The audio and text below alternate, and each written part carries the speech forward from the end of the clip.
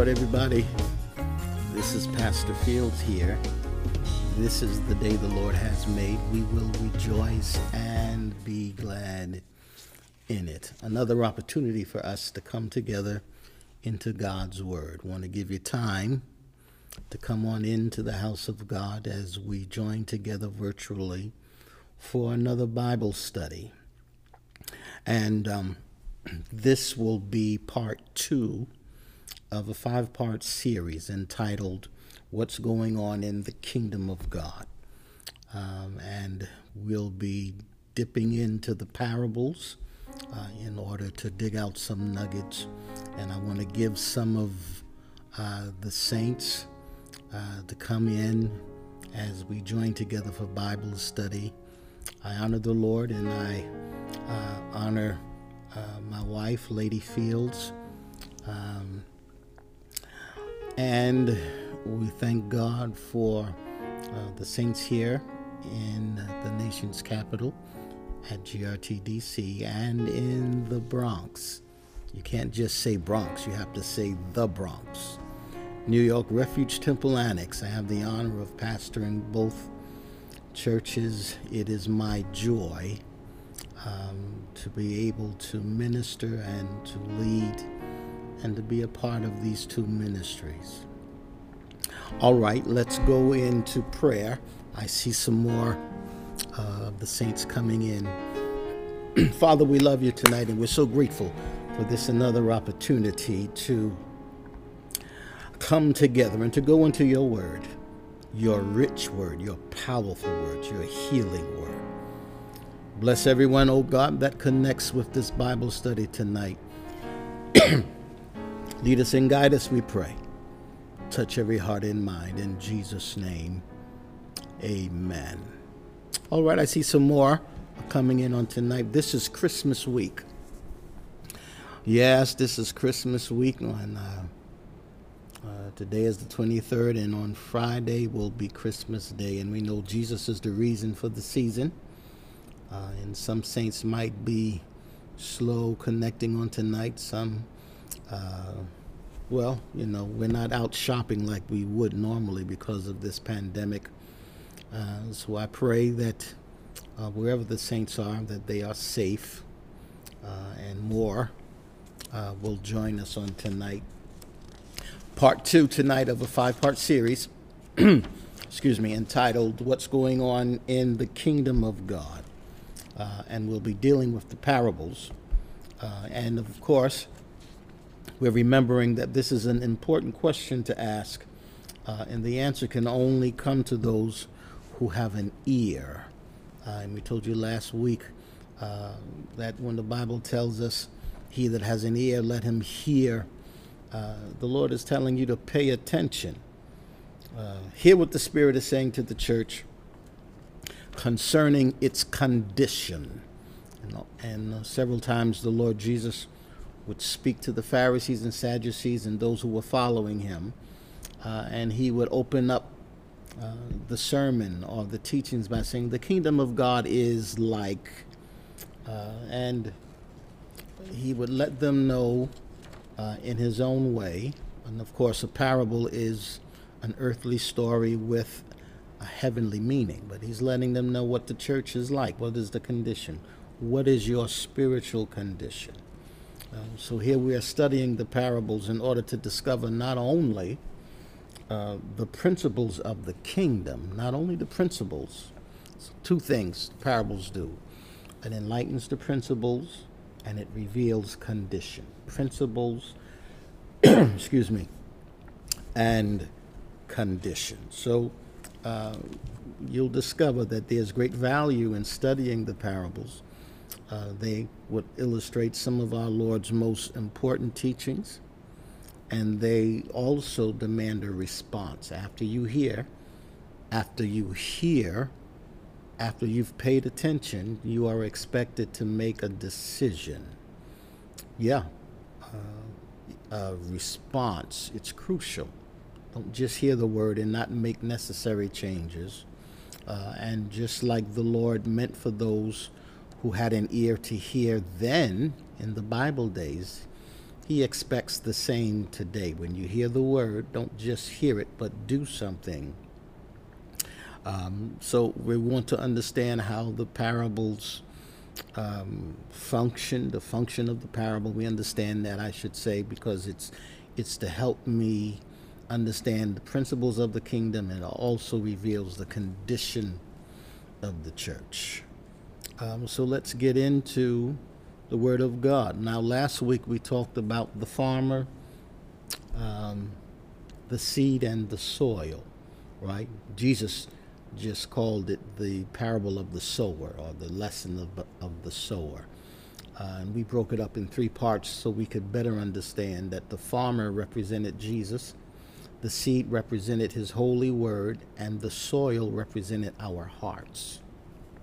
Tonight, we're going to be in the Gospel according to St. Matthew, and this particular parable, and we told you last week we're going to choose 5. There are many, but we're going to choose 5. And the amount of parables in the Bible is debatable, because some say there's only 100, some say there's about 250. But there are a little over 30 parables that Jesus spoke out of his own mouth. And most are quite brief. They're short stories, but they have a powerful message.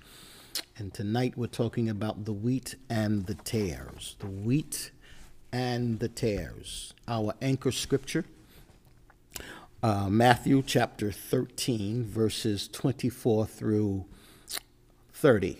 And then, of course, the interpretation is given to us of this parable in verses 36 through 43. Let's read. I want to give you time to find that in your Bible, Matthew chapter 13, and I'm going to read verses 24 through 30, and then I'm going to go down to verse 36 through 43. And those verses, 36 through 43, will give us the interpretation of the parable. Here we are, Matthew 13 and 24. Another parable put he forth unto them, saying, the kingdom of heaven is likened unto a man which sowed good seed in his field. Excuse me. But while men slept, his enemy came and sowed tares among the wheat, and went his way. But when the blade was sprung up, brought forth fruit, then appeared the tares also.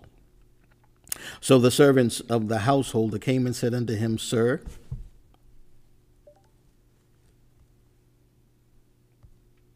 didst not thou sow good seed in thy field? From whence then hath it tares? Why are there weeds in the field? My Lord, that'll preach. Weeds in the field. He said unto them, an enemy hath done this. The servant said unto him, wilt thou then that we go and gather them up? Do you want us to go and pull up the weeds? But he said, no, nay, lest while ye gather up the tares, ye root up also the wheat with them. Let both grow together until the harvest, and in the time of harvest I will say to the reapers, gather ye together first the tares, and bind them in bundles to burn them, but gather the wheat into my barn. Now here's the interpretation. I'm going to go down to verse 36 and read through verse 43. Then Jesus sent the multitude away and went into the house, and his disciples came unto him, saying, declare unto us, Lord, please tell us the parable of the tares of the field. What did you mean when you taught that lesson? He answered and said unto them, he that soweth the good seed is the Son of Man. That's Jesus. So the sower in this lesson is Jesus. The field, he says in verse 38, is the world. So the sower is Jesus. And the field is the world. The good seed are the children of the kingdom, the saved folk, those who are holding on to their salvation. But the tares are the children of the wicked one. The enemy have sowed them. The enemy that sowed them is the devil. So he's telling them the sower is Jesus, the field is the world, and the good seed are the children of the kingdom. But the bad seed, or the tares, are the children of the wicked. So Jesus has planted seed, and while men slept, the enemy came in, because he said, an enemy hath done this. And now there is wheat and tares growing together. The enemy that sowed them, the person that sowed the bad seed, is the devil. It says it in verse 39. The enemy that sowed them is the devil. The harvest is the end of the world. And the reapers are the angels. As therefore the tares are gathered and burned in the fire, so shall it be in the end of this world. So he's letting them know at the end of this world, the wheat and the tares are going to be separated. Yeah. And the Son of Man, verse 41, shall send forth his angels, and they shall gather out of his kingdom all things that offend, and them which do iniquity. So I'm going to come into my house. I'm going to separate the wheat from the tares. My angels are going to separate. And listen, verse 32, and shall cast them into a furnace of fire. The weeds, the tares, will be cast into a furnace of fire. There shall be wailing and gnashing of teeth. Then shall the righteous shine forth as the sun in the kingdom of their Father. Who hath ears to hear, let him hear. If you have ears to hear, let him hear. So Jesus is speaking. My Lord, the multitude has gathered before him, and Jesus is speaking. The parable of the wheat and the tares, and I've read the scripture to you, and he is exposing the work. He is exposing the work of the mystery of sin. The work of the mystery of sin that's working in the kingdom, in the church. You mean to tell me you have people getting saved and delivered, and while people are getting saved and delivered, the enemy is also planting his seed? He's talking about the work of the mystery of sin against the church. Listen to me. And the extent to which the evil one is allowed to go in his opposition to it. So while all this good word is being preached, the enemy is also doing whatever he can do to destroy, to dismantle, and to separate or to divide. So this parable reveals a slightly different aspect of the same truth that was taught in the parable that we talked about last week, in the parable of the sower. In this parable tonight, the wheat and the tares, it illustrates, or it reveals, a mixed character in the church. Where you have some who are living holy and you have others who are determined not to live holy. Is a mixed character in the church. It culminates in the ultimate separation. And listen to the term I'm using. You have religious hobbyists in the church. It's a fancy way of saying that people have used the church, or using the church as a hobby. It's their hobby. They have no inclination. They have no desire. They have no intention on living for God or following the truth. As a matter of fact, some of these folks will come up with their own gospel, their own teachings, their own concepts, and they won't leave. They have been planted there to attempt to dismantle, to confuse, to baffle, to pull away. Separation, though, will ultimately come between the real saints and those who have been planted by the enemy to create havoc. Oh, upon this rock I built my church, and the gates of hell shall not prevail against it. Thank you, Lord. That just came into my spirit. But in the process of time, as we're making our way to the second coming of our Lord and Savior Jesus Christ, we need to be aware that the enemy has been busy planting his seed also. And here is a conversation that many have had, and it's a burning conversation, because you've heard folks who see it and understand it, whether you've read the parable or not. There is a genuine understanding and a discerning that there are those among us that have no desire really to know the truth or to live the truth, but they're not leaving. They don't want to leave. They're going to stay, and that's because they have been planted.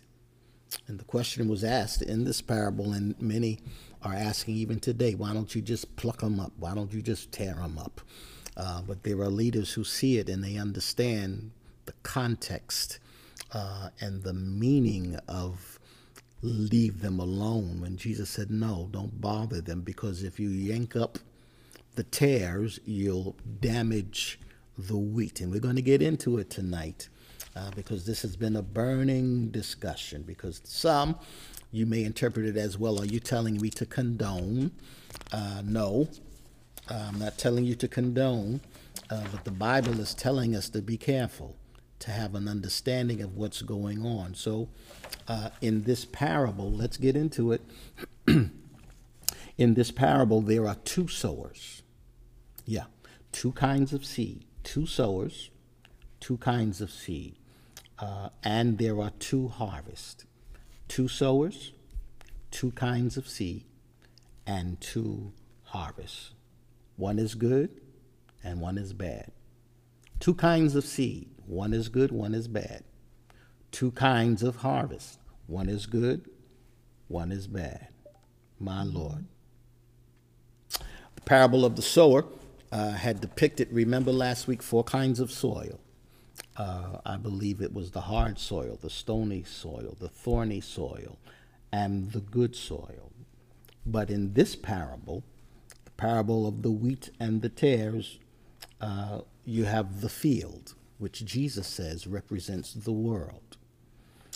Remember in verses 24 and 25 of chapter 13 of the Gospel according to St. Matthew, another parable put he forth unto them, saying, the kingdom of heaven. This is what the church is like. He's telling the condition is likened unto a man which sowed good seed in his field. But while men slept, his enemy came and sowed tares among the wheat and went his way. So while men slept, the devil came in and planted bad seed. So let's go to verse 38. Thank you, Lord. Verse 38. And I'm going to read out of my notes, because in verse 38 it says, the field is the world, the good seed are the children of the kingdom, but the tares are the children of the wicked one. So in this field, you have the children of the kingdom growing up alongside the children of the wicked. So let's dig deeper, even deeper. What do the two sowers represent? I'm going to read out of my notes. My notes said Jesus illustrates two sowers of different character, right? Remember I said in the parable of the sower stands for all teachers of God's truth, including Jesus himself, all those who witness and share the word of God. But the sower is exclusively Jesus. He is the owner. He is the owner of the field, the Son of Man. The other sower is called his enemy, Satan, the devil, the wicked one, right? And in verses 25, 28, and then 38 through 29 of Matthew, the 13th chapter. I won't read them all, I should say, so we won't be here too long. But to describe this enemy, Jesus, in the Greek, when Jesus speaks of this enemy in this context, he uses the word diabolos. Diabolos. Diabolos means the accuser, the deceiver, the liar, the betrayer, one who is against all that is true and righteous, coming up right in the kingdom. Jesus plants good seed. The enemy comes behind him and starts planting bad seed. And when Jesus teaches this lesson, he says there's a diabolos among us who's going around planting bad seed, and he's an accuser, he's a liar, he's a deceiver, he's a betrayer, and he's coming against everything that is true and righteous. Hallelujah. There's a fight, there's a struggle, and these tares are coming up with the wheat. So this parable tells us something now about the visible professing church of God that is in the world today. Yeah, tells us something very powerful, about this visible professing church, professing salvation and preaching the truth that's in the world. It is concerning the church, which is his body. Remember, let's go into the lesson, Ephesians chapter 1, verses 22 through 23, and have put all things under his feet and gave him to be the head over all things to the church, which is his body. So when we talk about the church tonight, I'm not talking about Greater Refuge Temple. I'm not talking about the name of your church or the building or the name of your pastor. I'm talking about the body of Christ. Ephesians, again, I'm read verses 22 and 23, chapter 1. Paul writes it and helps us out tonight. And have put all things under his feet, talking about Jesus, and gave him to be the head over all things to the church. So Jesus is the head of the church. I don't care who your pastor is, who the bishop is, the name of your organization, the body of Christ. I think there would be less division among us if we remembered that it's a body. It's a body, and when Jesus comes, he's not coming back for Cool JC, PAW, PCAF. He's not coming back for AFFI. He's not coming back for Kojic. He's not coming back for all, it's not what he's coming. He's coming back for his children, a body of Christ. And I think we wouldn't fight so much. We wouldn't be bickering so much. We wouldn't be struggling against one another if we could realize that we are one body. And this is what Paul says. Sometimes I'm so tired of us bragging about what organization we're from, and we should be proud, but we really need to put more emphasis on the fact that I'm part of the body of Christ. So here Paul says, and I'll read it again to the Ephesian congregation, Jesus has put all things under his feet and gave him to be the head over all things to the church. Church, verse 23, church, which is his body, the fullness of him that filleth all in all. So the church, a living organism, not an organization, but the church is a living organism of born-again people. The church is a living organism of filled with born-again people. 1 Peter 1 and 23, being born again, not of corruptible seed, but of incorruptible, by the word of God, which liveth and abideth forever. I'm going to read another scripture, 1 Peter chapter 1, verses 18 through 19. For as much as ye know that ye were not redeemed with corruptible things, as silver and gold, from your vain conversation received by tradition from your fathers, but with the precious blood of Christ, as of a lamb without blemish and without spot. I believe that's Peter's way of saying your salvation is not based upon a man. Don't get so wrapped up in the man. Your salvation is not based upon the organization that you're a part of, but it's all a product of the organism, the work of the organism. Christ died for your sins and put you into the body. And so he says that we should look at the church as being the body of Christ, as the body of Christ, as the body of Christ. I really have an issue with people that can talk more about the organization than they can about the organism. So the church is much more than a visible organization. It's an organism, right? And it consists of all who profess and possess Christ in their life, right? And I know there are so many different organizations and people put into different groups. I'm from here, I'm from there. But when we get to heaven, there's not going to be sectioned off, a Cool JC section, you live over here, and a Kojic section, you live over there. No, we're all together. We're the body of Christ. And when Jesus comes, when the trump of God sounds, there's not going to be different signals for different organizations. Only one trumpet is going to sound. Glory. My God. And all of us that died in Christ are going to be caught up, going to be snatched up. We're going to rise first. And those of us in the body of Christ that remain shall be changed in the moment, in the twinkling of an eye. I feel like I'm in church already. Yes, I do. So with all of this in mind, let us begin noticing the details of the parable that Jesus is giving us. Let's look at verses 24 through 30, Matthew 13, 24 through 30, and we're noticing the details now of the parable. We read it to you. And let's talk about the Lord's explanation again. And 24 through 30, another parable put he forth unto them, saying, the kingdom of heaven, remember, is like unto a man that sows good seed in his field. But while the man slept, his enemy came and sowed tares among the wheat and went his way. But when the blade was sprung up and brought forth fruit, then appeared the tares also. And the servants of the householder came and said unto him, Sir, didn't you sow good seed in your field? Where did these tares or weeds come from? And he said unto them, an enemy has done this. An enemy has done this. Anybody who's planting opposite of the truth, anyone who is planting false doctrine, anyone who is planting words that are totally against the truth of God is an enemy.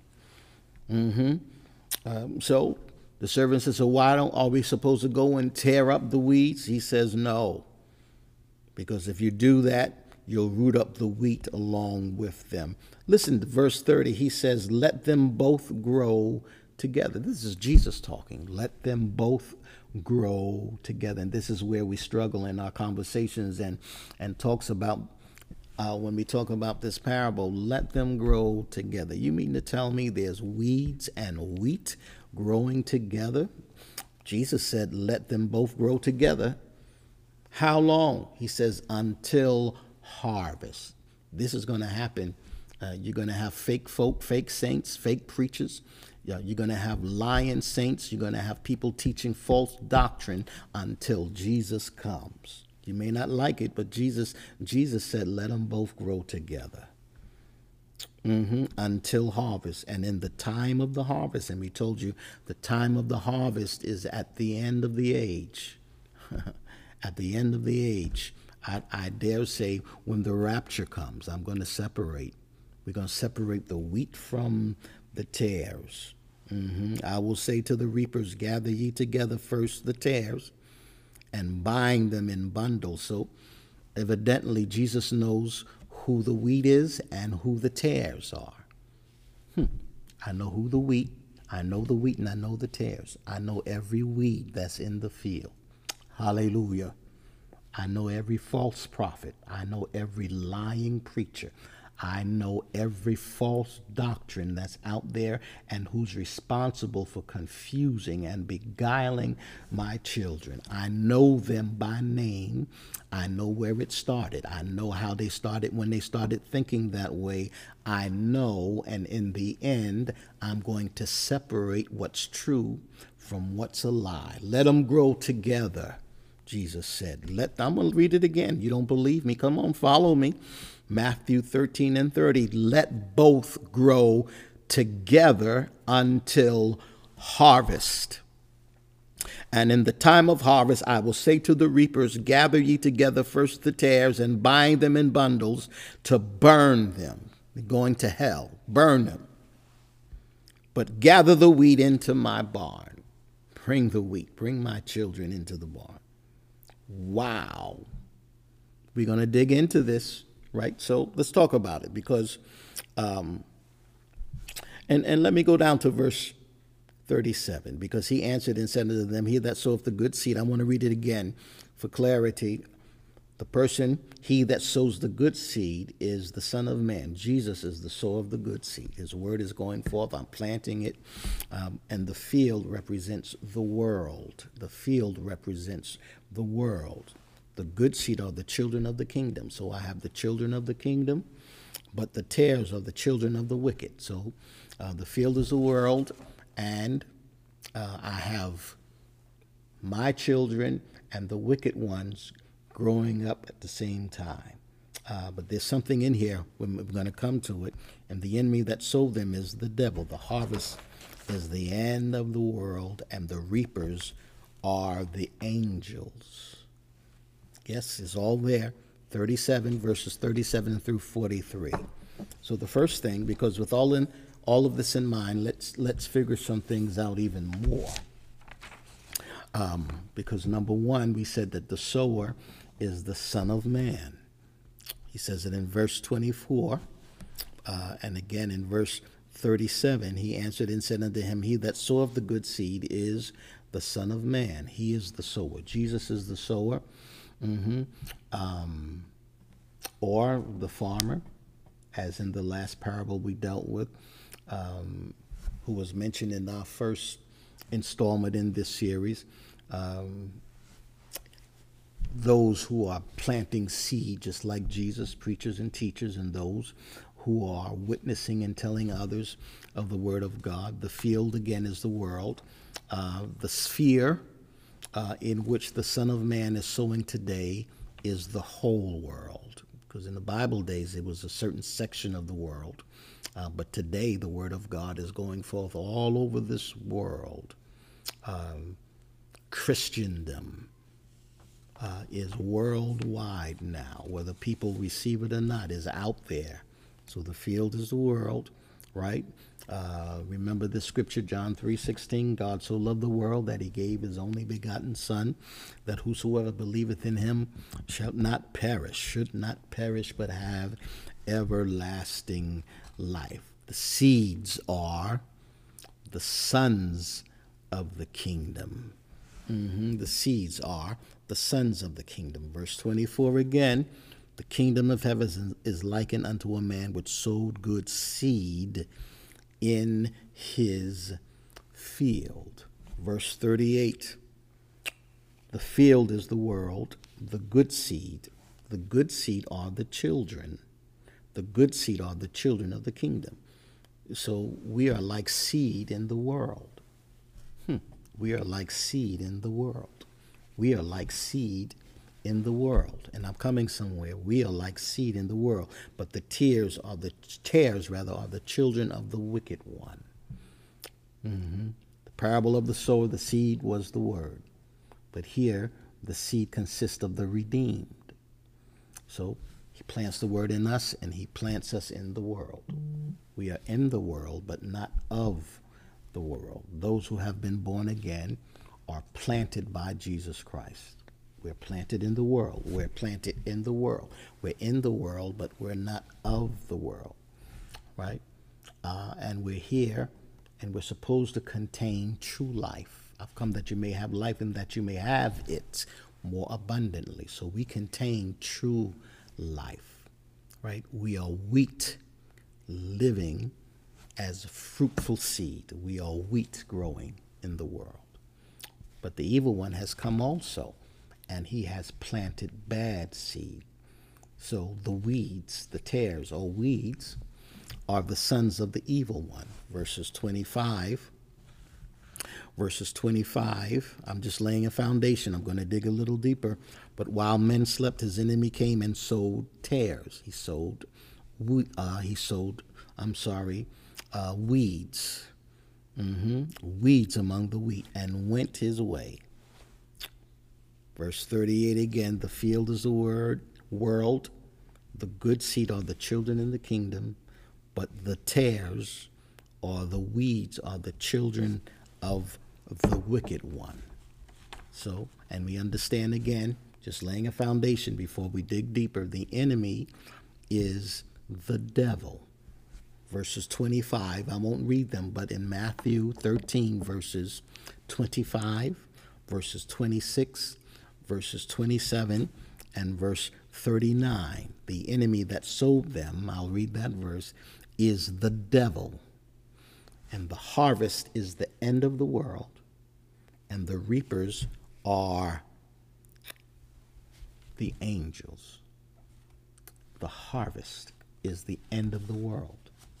The harvest is the end of the age. So Jesus in this parable is saying when harvest comes, when the end of the world comes, how solemn are these words?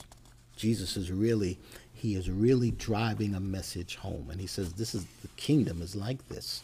The kingdom is like this. He said, the church is like this. I've got people planted all through this world. They have seed planted in them, the word, and I've planted them in the world. But the enemy has also planted his seed, and the wheat and the tare is growing up together. The harvesters, though, the harvesters are the angels. Verses 30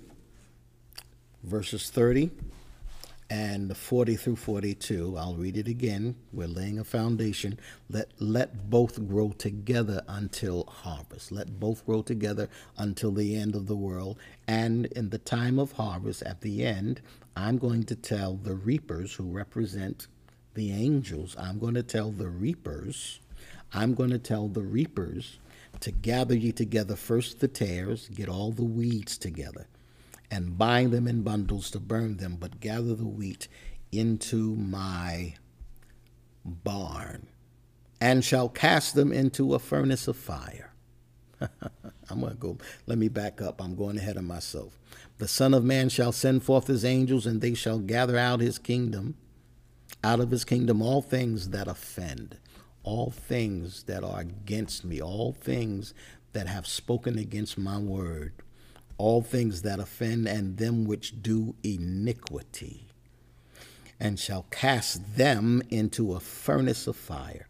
There shall be wailing and gnashing of teeth. So I don't want to hold you up too long, but I'm enjoying this. But what are then, Bishop Fields, you're saying, okay, we went through this, you've read it several times, you've explained it, you've laid out the foundation. Jesus, not only when is he dealing with principles of the kingdom, when he uses parables, and we understand that a parable is an earthly story with a heavenly meaning, but he's also going beyond principle, and he's dealing with the condition of the church. So now that we've laid the foundation and we understand the parts of the components of this lesson, what's the lesson? What are we supposed to learn from the parable that Jesus is teaching? We even understand the difference between last week's lesson, last week's parable, the farmer, the seed, and the soil. And we understand the comparison, but now here we are talking about the wheat and the tares growing together, and Jesus says, let them grow together. But at the end of the world, I'm going to separate it. So he's letting them know, I know the weeds and I know the wheat, but what are the lessons? What are we supposed to learn? What are we going to take away from this parable? Well, the first thing we take away is in the professing church, in the body of Christ, there's always going to be wheat and tares. In the body of Christ, you're always going to have wheat and weeds. Can't get away from it. And failure to recognize this has often led people to walk away from the church and to be so discouraged that you don't want to have nothing to do with church. But the reality of this is, until Jesus comes, you will always have wheat and weeds growing together. That's the first thing we learn. And the quicker you realize it, the better off you'll be. Jesus said it. Jesus said in his word, I read it in verse 30, Matthew 13 and 30, let them grow together. So you're always going to have, in the midst of the church environment, in the midst of the body of Christ, wheat growing with weeds. You're always going to have real growing with fake. Yeah. And the quicker you realize it, the better off you'll be. Because, listen, many become discouraged and lose heart because they have not recognized that the wheat and the weeds grow together. People have stumbled. People in their frustration have walked away from the faith because of this. And I've heard people have come to me because they see inconsistencies in the lives of those who profess to be saved. My Lord. And listen, in every church there are people of God, there are children of God, and children of the enemy in every church. I'm going to say it again. I don't care what organization you're in, because we're all in an organism, no matter where you go. So if you get mad and leave one church and go to another, there's always going to be real and fake, no matter where you go, no matter where you go, no matter where you go. In every church, there are children of God and children of the enemy. John chapter 1, not my opinion. Let's go into the Word of God. Let's go into the Word of God. John chapter 1, 12 and 14, because I don't want you to say, he's just talking to be talking. Nope. Listen. But as many as received him, to them gave he power to become the sons of God, even to them that believe on his name, which were born not of blood, nor of the will of the flesh, nor of the will of man, but of God. And the Word was made flesh and dwelt among us, and we beheld his glory, the glory as of the only begotten of the Father, full of grace and truth. Children of God, and also children of the enemy. John chapter 8, verses 38 through 45. I speak that which I have seen with my Father, and ye do that which ye have seen with your father. Jesus is talking now. He says, what I do because of my Father. But I see there are those of you here, talking to Pharisees and Sadducees. They were already in the church, but he says, y'all ain't real. He says, but I see that which ye have seen with your father. They answered and said unto him, Abraham is our father. Jesus said to them, this is Jesus going back and forth with them. Jesus said to them, if ye were Abraham's children, ye would do the works of Abraham. But now ye seek to kill me. Now you seek to kill me, a man that have told you the truth, which I have heard of God. This did not Abraham. Ye do the deeds of your father. Then said they to him, we be not born of fornication. We have one Father, even God. Listen to what Jesus said to them. Jesus said unto them, if God was your father, ye would love me, for I proceeded forth and came from God. Neither came I of myself, but he sent me. Why do you not understand my speech? Glory, even because ye cannot hear my word. Ye are of your father, the devil, and the lust of your father ye will do. He was a murderer from the beginning, and abode not in the truth, because there is no truth in him. When he speaketh a lie, he speaketh of his own, for he's a liar and the father of it. This is Jesus talking back to them. And because I tell you the truth, ye believe me not. My Lord. So the second thing we learn also, first thing we learn from this in the professing church, there's always going to be wheat and weeds, wheat and tares. The second thing we learn from this parable is the devil's objective is to mix evil with good. The devil's objective is to mix evil with good. and to hinder the growth of the kingdom. Listen, this is so messy now, what the enemy is doing, so much so until some people who are in the kingdom are confused as to what the kingdom stands for the morals of the kingdom, the standard of the kingdom, the doctrine of the kingdom. There's so much confusion. And the enemy's objective is to mix evil with good. Can darkness and light walk together? No. But he's trying to mix it. If I mix it, you'll start accepting things that God will not accept. If I mix it, you'll start loving things that God does not love. And he's doing it to hinder the growth of the kingdom. And it all started in the Garden of Eden. Remember, Genesis 3:15. And when the Lord stopped it, he shut it down. This is what the Lord said: I will put enmity between thee and the woman, the serpent and the woman, and between thy seed and her seed. It shall bruise thy head, and thou shalt bruise his heel. Ever since then, Satan and Jesus, Satan and Christ, have been in a deadly conflict. Good and evil has been in a deadly conflict. And when you follow the line in the Word, the devil tried to interrupt the line through which Christ would be born. Because he didn't want salvation to come. He didn't want us to be saved. He didn't want the truth to come to light. No. And when he was born, he even tried to murder Jesus, tried to kill him, to snuff him out. Matthew 2:16.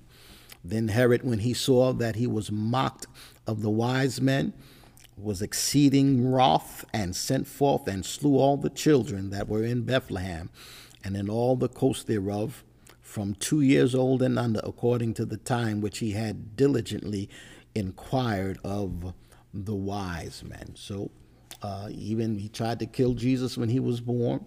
But in the wilderness, he tried to overcome him. In the wilderness, he tried to overcome him. Yes, hallelujah. Took him out after he had fasted. And said, if you be the Son of Man, I'll give you all of these kingdoms if you bow down to me. You know the story. And through his disciples, after Jesus would start developing this new church, hallelujah, the true church, through his disciples, he would try to defile him from the divine purpose, tried to stop him from fulfilling his purpose and coming. Because you do know, and this is Christmas time, maybe we could plug this in, he didn't come really just to show off splendor and show off gold and silver and riches, but he came to die. He did not come in a braggadocious manner. He did not come, and he is the King of Kings, Lord of Lords. He came in humility. Yes, God manifested in the flesh, was born in a stable, right? And now here he is. The enemy tried to stop the Lord's plan. He tried to stop him when he was born. He tried to stop him when he pulls him into the wilderness. And through his disciples now, his very followers, he's trying to deflect him from his divine purpose and defile everything. Matthew 16:21 and 20 through 23. From that time forth, Jesus to show unto his disciples how that he must go into Jerusalem and suffer many things of the elders and chief priests and scribes. And Jesus is telling them, now I came to die. I'm going to be killed, but I'm going to get up on the third day. Yes, I'm going to get up. No man takes my life. I'm going to lay it down, and then I'll pick it up again. But Peter rebukes him. Verse 22, Matthew 16 and 22. Peter takes him and begins to rebuke him, saying, be it far from thee, Lord, this shall not be unto thee. You ain't going to die. No. But he turned and said, Peter, get behind me, Satan. Thou art an offense unto me. Anything that speaks against the purpose and the power and the preeminence, hallelujah, and the reasoning of God's word is an enemy. So he rebukes Peter and said, I rebuke you, Satan, get thee behind me. You are an offense unto me. For thou savorest not the things that be of God, but those that be of men. Finally, we would see him crucified. And the enemy thought he won, but he did not win.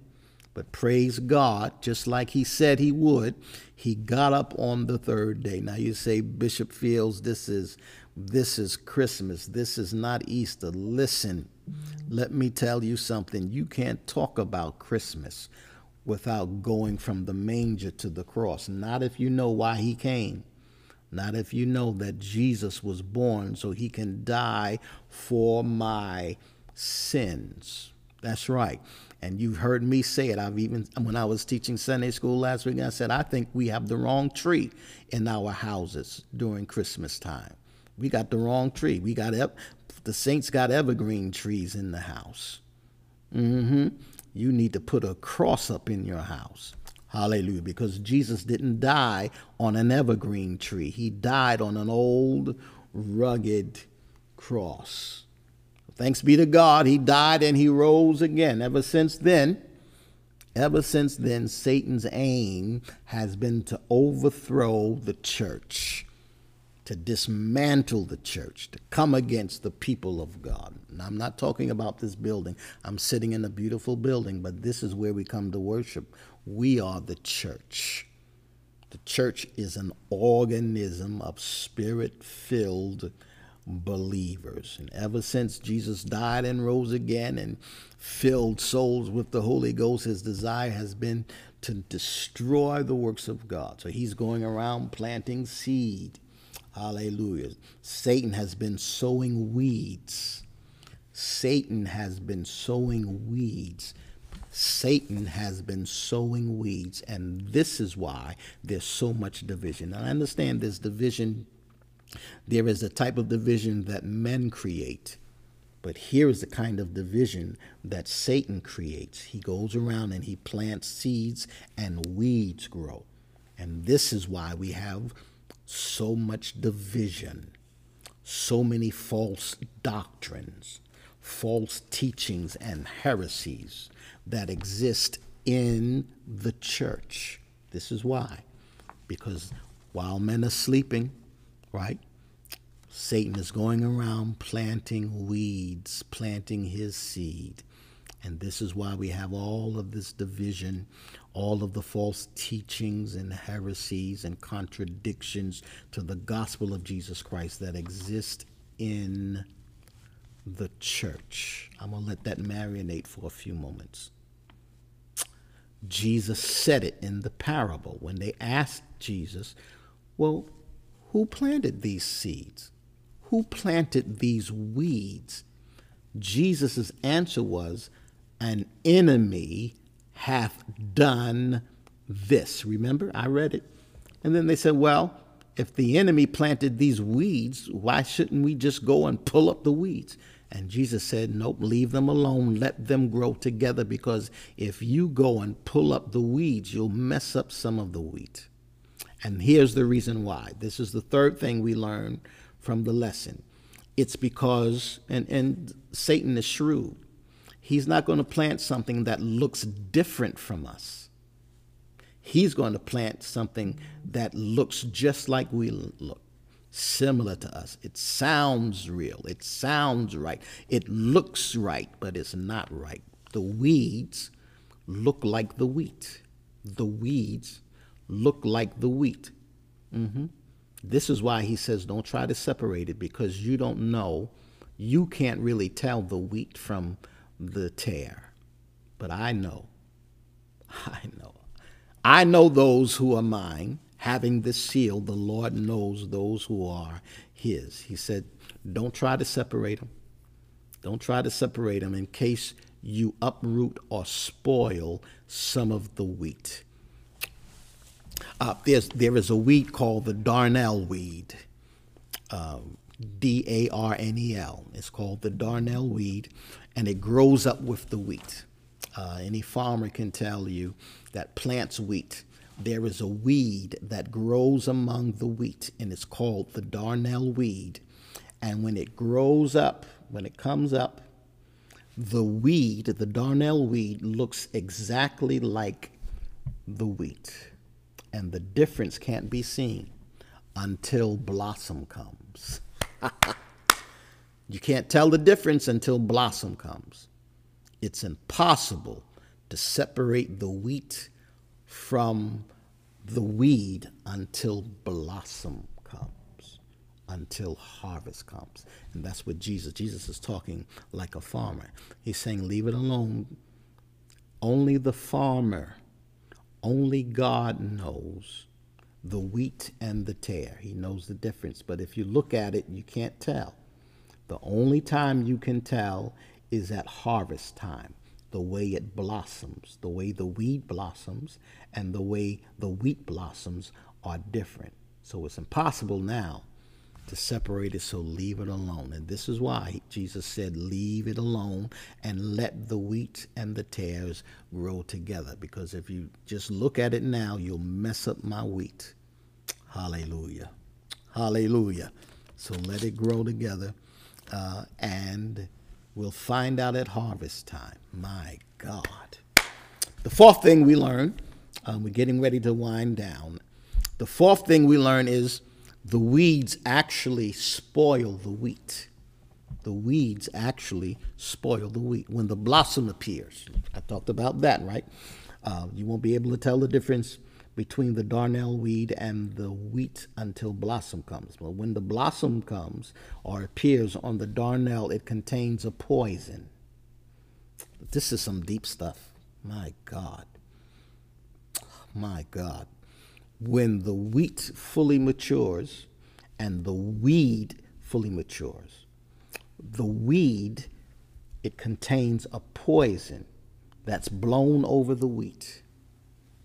A poison that when the wind blows, the poison spreads out over the wheat and threatens to destroy the fruit of the wheat, the integrity of the wheat, or the strength of the wheat. This tells us that mere professors in the church, those who just do a whole lot of talk, those with no spiritual life,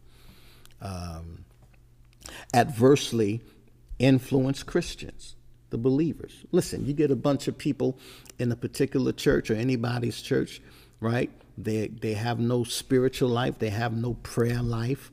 And when they talk about the word, they're messing the word up, or they believe things that are totally against the word of God, and they spread it among the people of God. They go out there, you turn on the TV and you listen to a whole lot of stuff that's not the gospel. It's false, it's mess, but it's influencing a lot of believers, a lot of people. How important then is it that we don't become poisoned? Put that in the comment section. Don't let anyone poison you. Poison you. No, not if you want to be wheat. I don't want to be a weed. I don't want to be associated with a weed. Don't let anyone poison you. Put it in the comment hashtag. Don't let anyone poison you. And if you don't want to make it personal, say don't let anything poison you. But here, the wheat and the tares grow together. And I express and I explain the name of the weed that normally grows up with the wheat is called the darnel weed, and it looks exactly like the wheat. That's why Jesus said, don't pull it up because you'll mess up my wheat. But we know, when we're talking agriculturally, that when that weed fully matures at blossom time, at harvest time, the end of the world, at the end, I know. But what happens is that weed, it messes with the wheat and spreads all of this venom, spreads all of this poison. I want to take you to the Word of God. I want to take you to the book of Romans, chapter 16, verse 17. Romans, chapter 16, and I'll read 17 and 18. It says, "But I beseech you, brethren, mark them that cause divisions and offenses contrary to the doctrine which ye have learned." Mark them. Notice them. Pay attention to those. And their teaching, and they're causing division and offenses contrary to the doctrine which ye have learned, and avoid them. For they that are such serve not our Lord Jesus Christ, but their own belly, and by good words and fair speeches deceive the hearts of the simple. My God, that's Paul. Paul is warning the church. You got people that have been planted here. We're all in here. We're all living in this world together, but you got people who have been planted, and their job is to poison, to venomize. Listen, I'm going to read it in the Common English Bible, Romans 16, 17, and 18. Let's make it even clearer. Common English Bible, Romans 16, 17, and 18. Brothers and sisters, I urge you to watch out for people who create divisions and problems against the teaching that you've learned. Be watchful. Watch out for them. Keep away from them. Why? Now, is he teaching division? No, he's telling us to be careful. You don't want to be poisoned. So why would you follow them? Why would you try to be like them? Why would you take unto yourself anything that is contrary to what has been planted in you? It'll poison you. It'll mess you up. So he's saying, keep away from them. People like that aren't serving the Lord. They are serving their own feelings. They deceive the hearts of innocent people with smooth talk and flattery. So he's saying, don't follow anything that is teaching and preaching or trying to divide and using that which is opposite what you've learned and know to be the truth. Because the enemy's design, his desire, is to pull us away, to render you worthless, unable to perform, unable to do anything that God wants you to do because you have succumbed to the poison, right? In the last days, there'll be people who will give in to doctrines of devils, right? And seducing spirits. And here Jesus himself is saying that I'm planting good seed and Satan is planting his seed all around, and they're growing up together, and they're both in the church. But only one of them is real, and the other one's purpose is to poison, to destroy, to divide. And here Paul is telling the Roman congregation, I'm urging you, I'm begging you, be careful and watch out for people who create divisions and problems. No, join up and hook up with people that are strong in the Lord. He's not teaching division. He's teaching them to preserve and protect their salvation. He's not telling them don't show love, don't say praise the Lord. He's not telling them don't speak the truth, but he's telling them to mark them, watch out for them, and stay away from them. Don't let them destroy what God has put into you. Don't let them poison your joy. Don't let them kill your joy.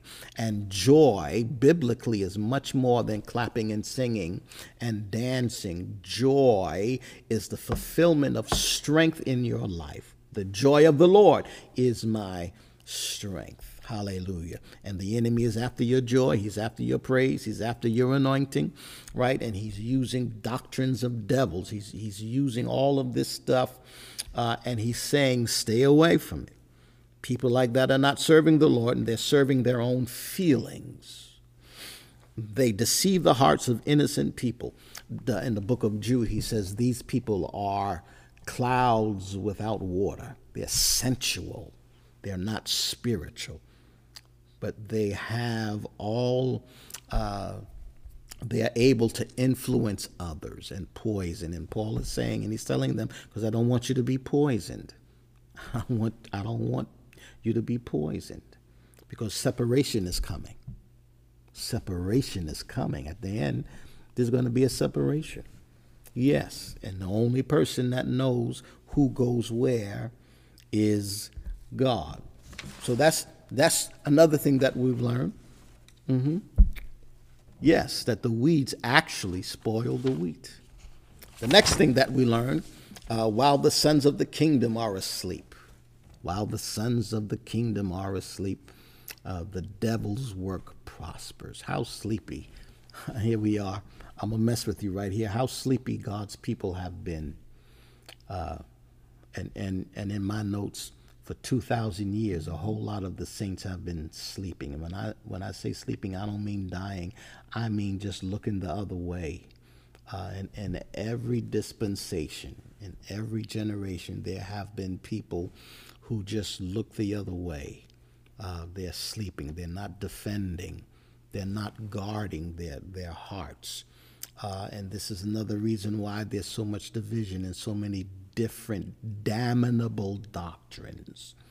The forces of evil in different seasons have gained ground. The church, instead of fighting against, instead of pulling away from the things of the world, have brought in these doctrines and are mixing it up. The sleep of the church has been the devil's opportunity to come in and mess up. We got to wake up. People of God, we have to wake up. We got to wake up.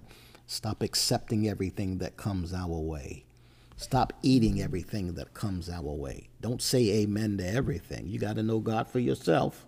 You got to know his word. You got to know the truth for yourself. Matthew 26:40. And he cometh unto the disciples and findeth them asleep and says to Peter, what? Could ye not watch with me for 1 hour?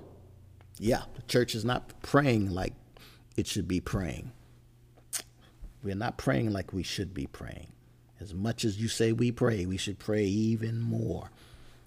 Luke 22:45 and 46. And when he rose up from prayer, he was come to his disciples. He found them sleeping for sorrow. And he said unto them, why sleep ye? Rise and pray, lest ye enter into temptation. We got to pray even more. We got to pray even more. We don't mind having concerts and all in seminars and all of these things. We need to come together as a body and pray more. Pray more. I think if we prayed more, instead of comparing who preaches the best and what choir sings the best, let's just come together. Wouldn't it be nice in these conventions, instead of just coming together and bringing our reports, just come together and pray. Tear down the walls that the enemy is building up. Tear down strongholds. Yeah, Romans 13:11. And that knowing the time, that now it is high time to awake out of sleep. Paul is talking to the church again. Wake up, for now is your salvation nearer than when we believed. Paul is saying Jesus is getting ready to come, and there's a whole lot of saints falling asleep. And because of your sleepy spirit, the enemy is coming in and planting all kinds of mess all around you. And all of this stuff is growing up. And you can't tell the difference because the weed looks just like the wheat. 1 Thessalonians 5:6. 1 Thessalonians 5:6. Therefore, let us not sleep as do others, but let us watch and be sober. Listen to what Paul says to the Thessalonican church. For they that sleep, sleep in the night. And they that be drunken are drunken in the night. But let us who are of the day, let the born-again believers be sober, put on the breastplate of faith and love, and for a helmet the hope of salvation. I don't want to hold you too much longer, but I feel the Holy Ghost bubbling up in me. The sixth thing that we've learned also is the solemn fact of judgment and of future retribution is certain. Judgment is certain. Judgment is coming, and retribution. Yeah, where we have to give an account for what we have done in this body, yes. And when God separates the wheat from the tares, the saint from the sinner, the fake from the real, judgment is coming. And when judgment comes, the Bible says it first will come to the house of God. And so the sixth thing I've learned in this lesson, in this parable, is that judgment and future retribution is certain. Yes. Matthew 13:30. We read it. Let both grow together until harvest. Let them grow, just as Jesus talking, let them grow together until the end. And in the time of the end, when the end comes, when harvest comes, I will say to the reapers, and the reapers are the angels.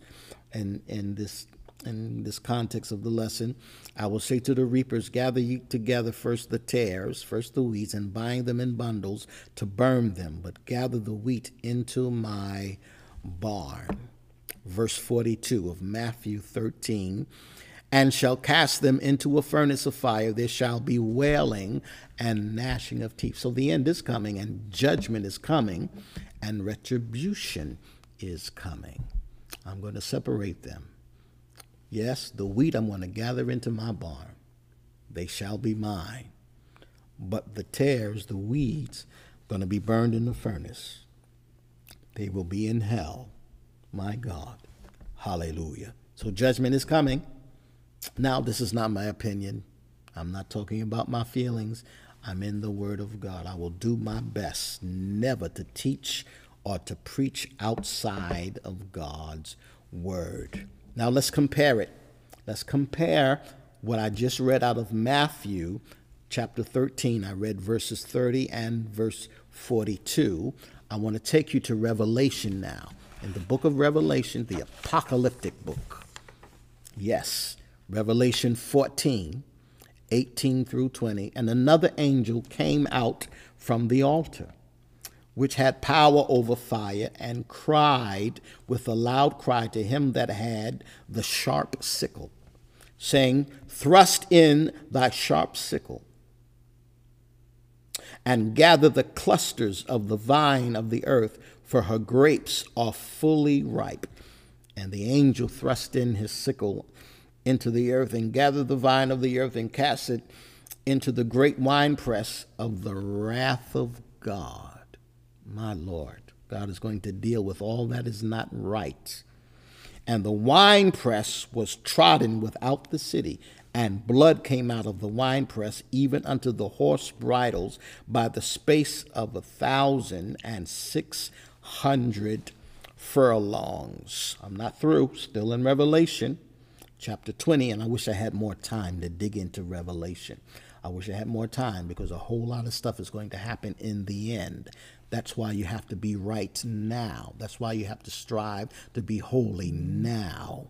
Yes, so I'm in chapter 20 of Revelation, verses 11 through 15. And I saw a great white throne, and him that sat on it, from whose face the earth and the heaven fled away.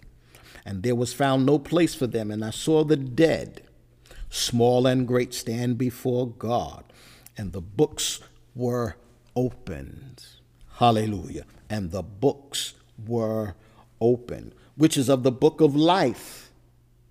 Yes, now, you know, we brag about what church we belong to. My name is on the roll. I'm on the trustee board. Yes, I'm a giver. I'm this, I'm that.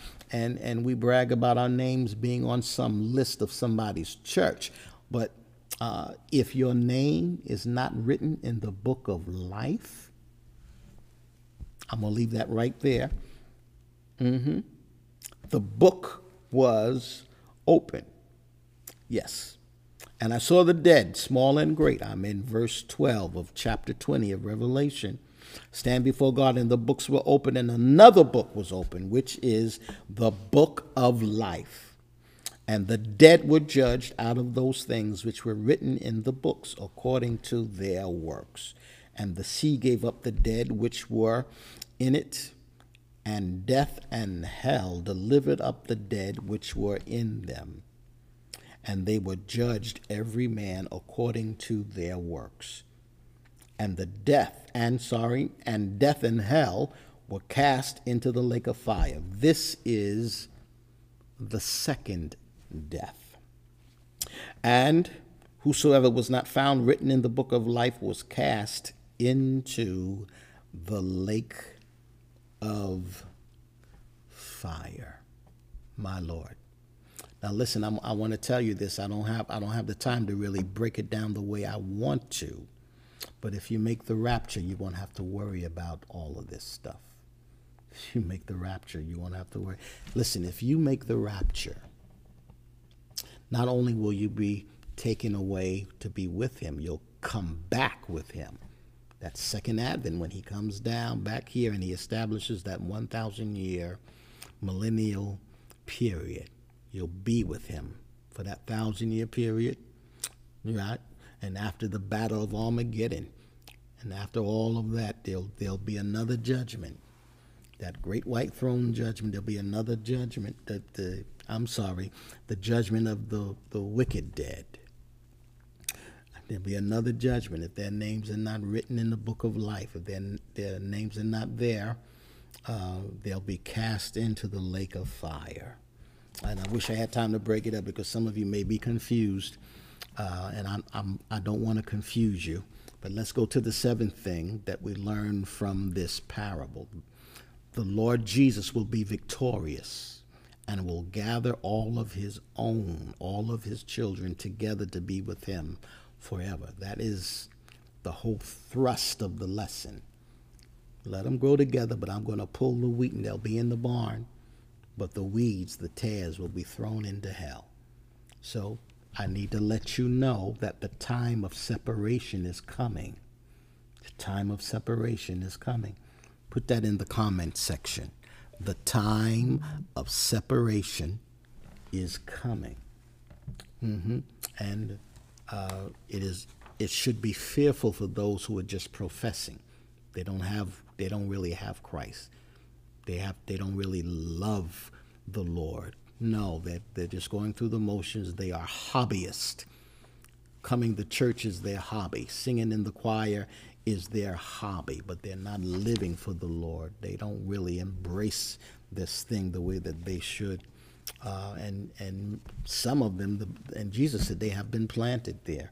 They're planted, and they have been busy trying to divide, teaching false doctrine, spreading falsehood about my goodness, and trying to split up. He said, let them grow. Right now they look right, they sound right, they sing right, they testify, they speak in tongues, but they're not wheat, they're tares.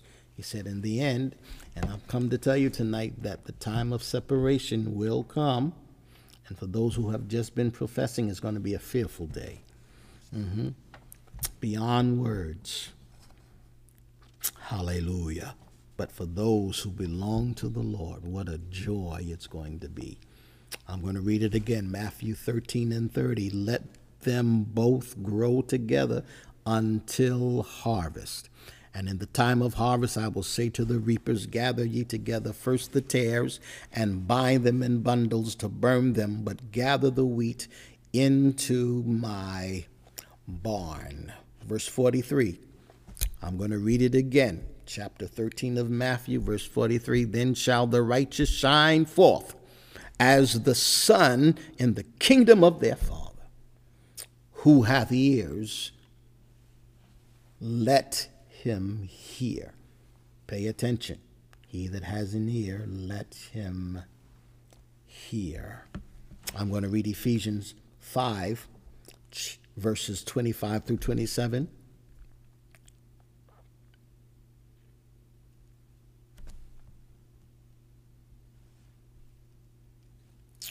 And here's the Lord talking about his church. I'll start at verse 26, that he might sanctify and cleanse it with the washing of water by the word, that he might present it to himself a glorious church, not having spot or wrinkle or any such thing, but that it should be holy and without blemish. That's what the Lord wants us to be. He wants to be able to present us unto himself. He wants to gather up his wheat. That's what Jesus was talking about. Hallelujah. Both are growing up in the kingdom. Both have been planted in the world. Both are living in my house. Hallelujah. I've got good children, and I've got some who are just in here, but they're not mine. Oh my God. Let them grow together. But there is a day of separation coming. A day of separation coming. I'm going to stop here, and I hope that you have gotten something out of this particular parable. And we'll be back, of course, on next week with the third installation on this series, What's Going On in the Kingdom of God. I want to pray a special prayer on tonight. And I want to thank you for your time, but I want to pray. This is a time of year, of course, where there are many who are discouraged, and some are wrestling with depression because of loved ones that they have lost, and it's magnified even now because of this coronavirus that is spreading, and many have been affected. We all have been affected by it, and it has magnified some pain that you have already been going through. But I want you to know that because you're God's child, He understands, He knows, and He's able to help us during any season that we're in. This will be the first Christmas that I've experienced without my father, and it's something that I'm battling with, but I'm believing God to help and to strengthen and to comfort me and my family during this time. He's able. Yes, He is able. He's that kind of God. And so I'm touching and agreeing with you that the Lord will be your strength and your comfort, your joy, and that you'll remember the real reason for this season is why He came. He came to save. He came to save and to deliver and to prepare Him a people who would be ready to come with Him when He comes for us. And He's coming, yes. And there's going to be a day of separation. Hallelujah. And I'm so glad. Listen, I don't want to be in the furnace. I want to be in the barn with the rest of the wheat. Let's pray. Reach out. Yes, reach out to the screen. And if you're using your cell phone, squeeze that smartphone. Father, in the name of Jesus, I pray for everyone that's connected, and in particularly for those who are discouraged or dealing with depression during this season. Hallelujah. I pray that you would be their comfort, their strength, their joy. All that they're going through, I pray that you would make yourself manifest them. Let them know that you're with them. Hallelujah. Let them feel your hand, your comfort, we ask. In the name of Jesus, bless every household that's connected with us tonight. In Jesus' name we pray. Amen. The Lord bless you. If you want to plant a seed in this ministry, our technician will put that on the screen for you. Yes, and you may do so. Those of you who are members of Refuge Temple Annex, want you to use Givelify. And you may plant that seed. You want to pay your tithes or give us a donation. Anyone who is a visitor and you're with us for the first time and you want to plant seed in this ministry, please follow the instruction that's on the screen. The Lord loves you, and I love you too. And if you have a special request, you may send it to me at admin@grtdc.org. I had a senior moment. admin@grtdc.org, and someone from our staff will get to you. If you have a question that you want to ask, send that question, admin@grtdc.org. The Lord bless you tonight. I've held you long enough, and want you to enjoy your Christmas holiday. Be safe, won't you? Yes, and follow all of the rules and those regulations given to us by the CDC. We want to keep you safe and sound. But until next week, there are 3 things that I'd like you to do. Be careful, be prayerful, and be holy. Shalom, shalom.